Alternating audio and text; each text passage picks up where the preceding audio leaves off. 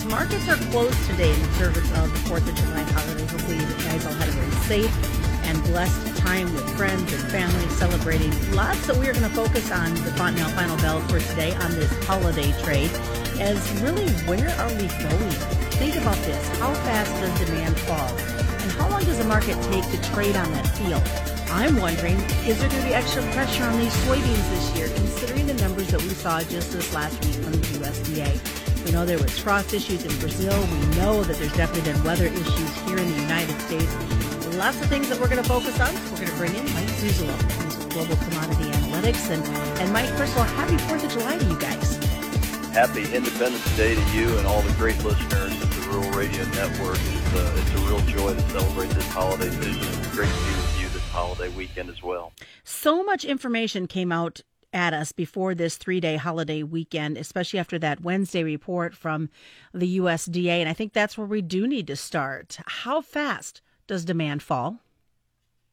Well, I think the 2 years that I'm really focusing on right now, and you and I have talked about this pretty much for the last 7 or 8 months, I think, because we've had a very strong correlation and relationship between 2007, 2008, and 2011 and 2012. And I think the reason, and it's, I owe the listeners the reason why I'm going after those 2 years. It's because those 2 years, to me, had a lot of weather involvement of curtailing supplies and not as much demand, although in 2007, 2008, we did have a very strong demand surge from China in the soy complex, and soybean oil was also a very strong leader in the soy complex. And so there was demand in there, but I guess I'm not participating in the commodity super cycle boom that we hear a lot about right now, at least when it comes to the agriculture sector.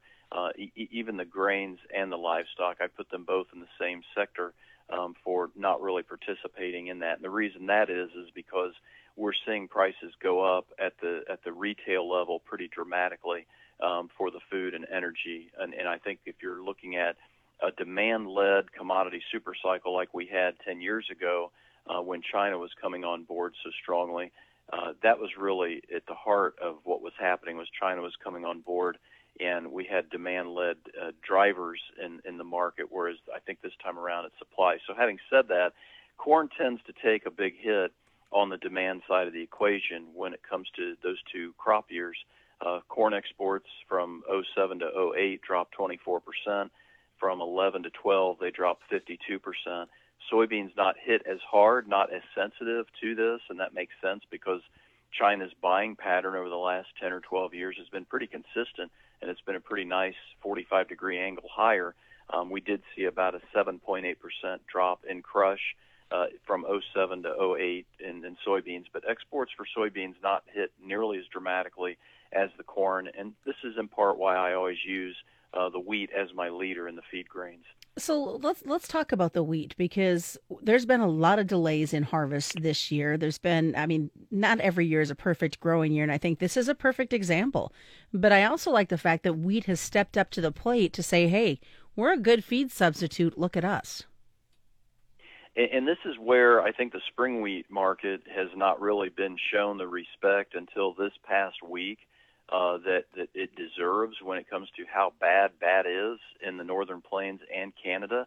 And I think this is why, after the USDA report, I'm not nearly as negative, the soy complex, because of, again, the vegetable oil, the canola in the Northern Plains, and also the Canadian prairies, too. So I think this is where the wheat market, to me, as soon as we get to 50% harvested in winter wheat, I think the wheat market probably has a low in place, one, because of the spring wheat strength, and two, because I don't think those hard red wheat yields are quite what traders and even producers that I work with were expecting them to be. They've been great in some fields, but not so great in other fields. And I think I'm drawing the conclusion at this stage that we're probably not much better than a 5-year average on yield, and USDA stuck up at around 50.7 for a national yield. So they've got plenty of fat in that yield number. And I think sometimes it's easy to pigeonhole ourselves into what's out our backyard and not looking at more what's happening regionally and across the nation when it comes to these crops growing. Yeah, and I would even say globally. You brought up the Brazilian issue, and I don't Susan, I don't think that's hardly been factored in at all in terms of the potential upside and loss of supplies and potential upside in prices unless the United States gets a surprise rain next week in that what I would call the golden triangle of Iowa, South Dakota, and Minnesota. But the sources I have, especially one key source I've been talking to almost on a daily basis this week, is estimating that the damage in Paraná province could be as much as 60 or 70%. There's a lot of corn out there in these provinces that have had day after day of freezes and frosts that is still tasseling, and I think it's gotten the attention of the market, but I don't think we've really priced it in. And, when you talk about Brazil and you talk about USDA's 98.5 million metric ton corn production number, it could be 10 million metric tons less than that, and that ends up being about 395 million bushels less. So that's a big number, and so yes, you're right. We don't even have just regional issues. We have global issues. I can say, though, as I drove to Kansas late last week, it was really nice to see some really nice looking crops. The rains that came through were pretty timely, and hopefully that momentum will keep up for Midwest farmers. Yeah, and this is a really key point because I think this year, I tend to really criticize and look very hard on some of the data that is put out by the government officials, but I think this year our Midwest drought monitors and our agriculture and drought monitors are keeping tabs very, very well with what I'm seeing, and it sounds like with what you saw as well. We saw the corn drought this week. We have a lot more coming up as we continue on this Fontanelle Final Bell on the 5th of July. You're listening to the World Radio Network.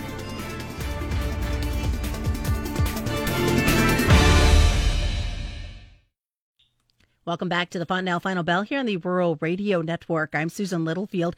Again, markets are closed today in observance of the Independence Day holiday. So Mike Zuzolo is joining us. He's with Global Commodity Analytics, and we've been talking a little bit about the feels of this trade and the weather, but there's a lot of pressure that could build. You were talking about the next 3 weeks as we look at this trade. We look at the weather impact on our crops here in the U.S., and as we find out more about the damage in Brazil from the frost. How do we weigh all this in, try to keep the emotion out of it, but still market to the best profitability of our operation? Yeah, that's really going to be a tough one because I think we're going to experience historic volatility in this next time period if we do keep missing rains in the United States, Susan. But I would say the first thing that I'll look at when it comes to this corn and the soybeans and the wheat and leave the macro markets out of it completely. And assume that they're going to stay the same, which that's not going to happen, but let's assume that for a second. I think the biggest thing to watch is the July-September corn spread. That has been an excellent indicator this year to give us an idea of how tight we are on old crop supplies.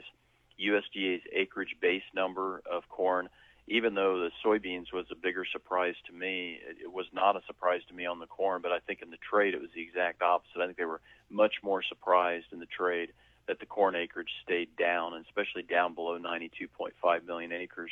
And so the July-September corn spread is running at almost $1.20 over.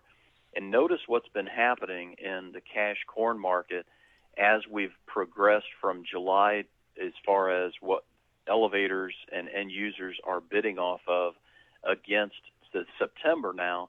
And, just going down the list, Blair, Nebraska is $1.05 over now the September. Davenport, Iowa, $1.12 over. Cincinnati at the Ohio River is $1.30 over. Cedar Rapids, $1.20 over. And Decatur, Illinois, and Central Illinois is $1.10 over.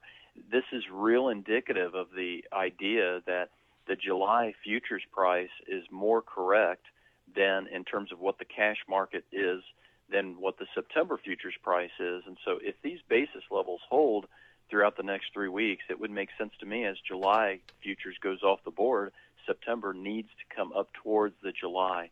And that's, I think, the rally that you sell into and hedge into, especially if you're a corn hedger and a corn producer and you haven't gotten much on the books. I'll still do bought puts.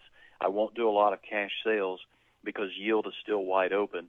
But I think getting floors underneath you if the September goes up to the July is really important. I booked the last 50% of the next 6 months' needs for corn feed needs for cattle producers last week when we went back down to that 525 level, got it done around 540.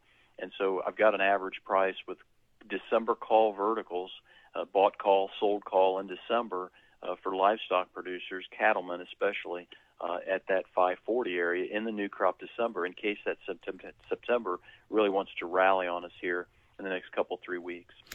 So looking at, and we've talked before about the dance that happens between grain and the livestock, and I know guys are really watching where their bottom line is going to be.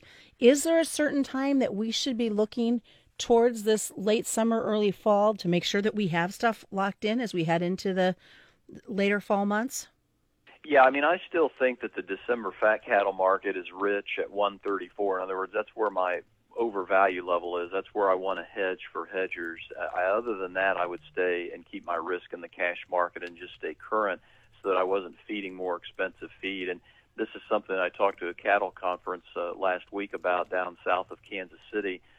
We had it at a livestock auction barn, a really nice meeting, a supper meeting, and quite a few people came out. And I think they understood when I talked about the idea that if USDA's report was friendly for the corn and we continued to miss rains last week, which we did, I think that indicates and suggests to me especially, and I think the cattlemen understood this, that it's not just the corn price that's going to go up, it's going to be the hay, the alfalfa, any feed and fodder associated with drought in those areas and associated with corn.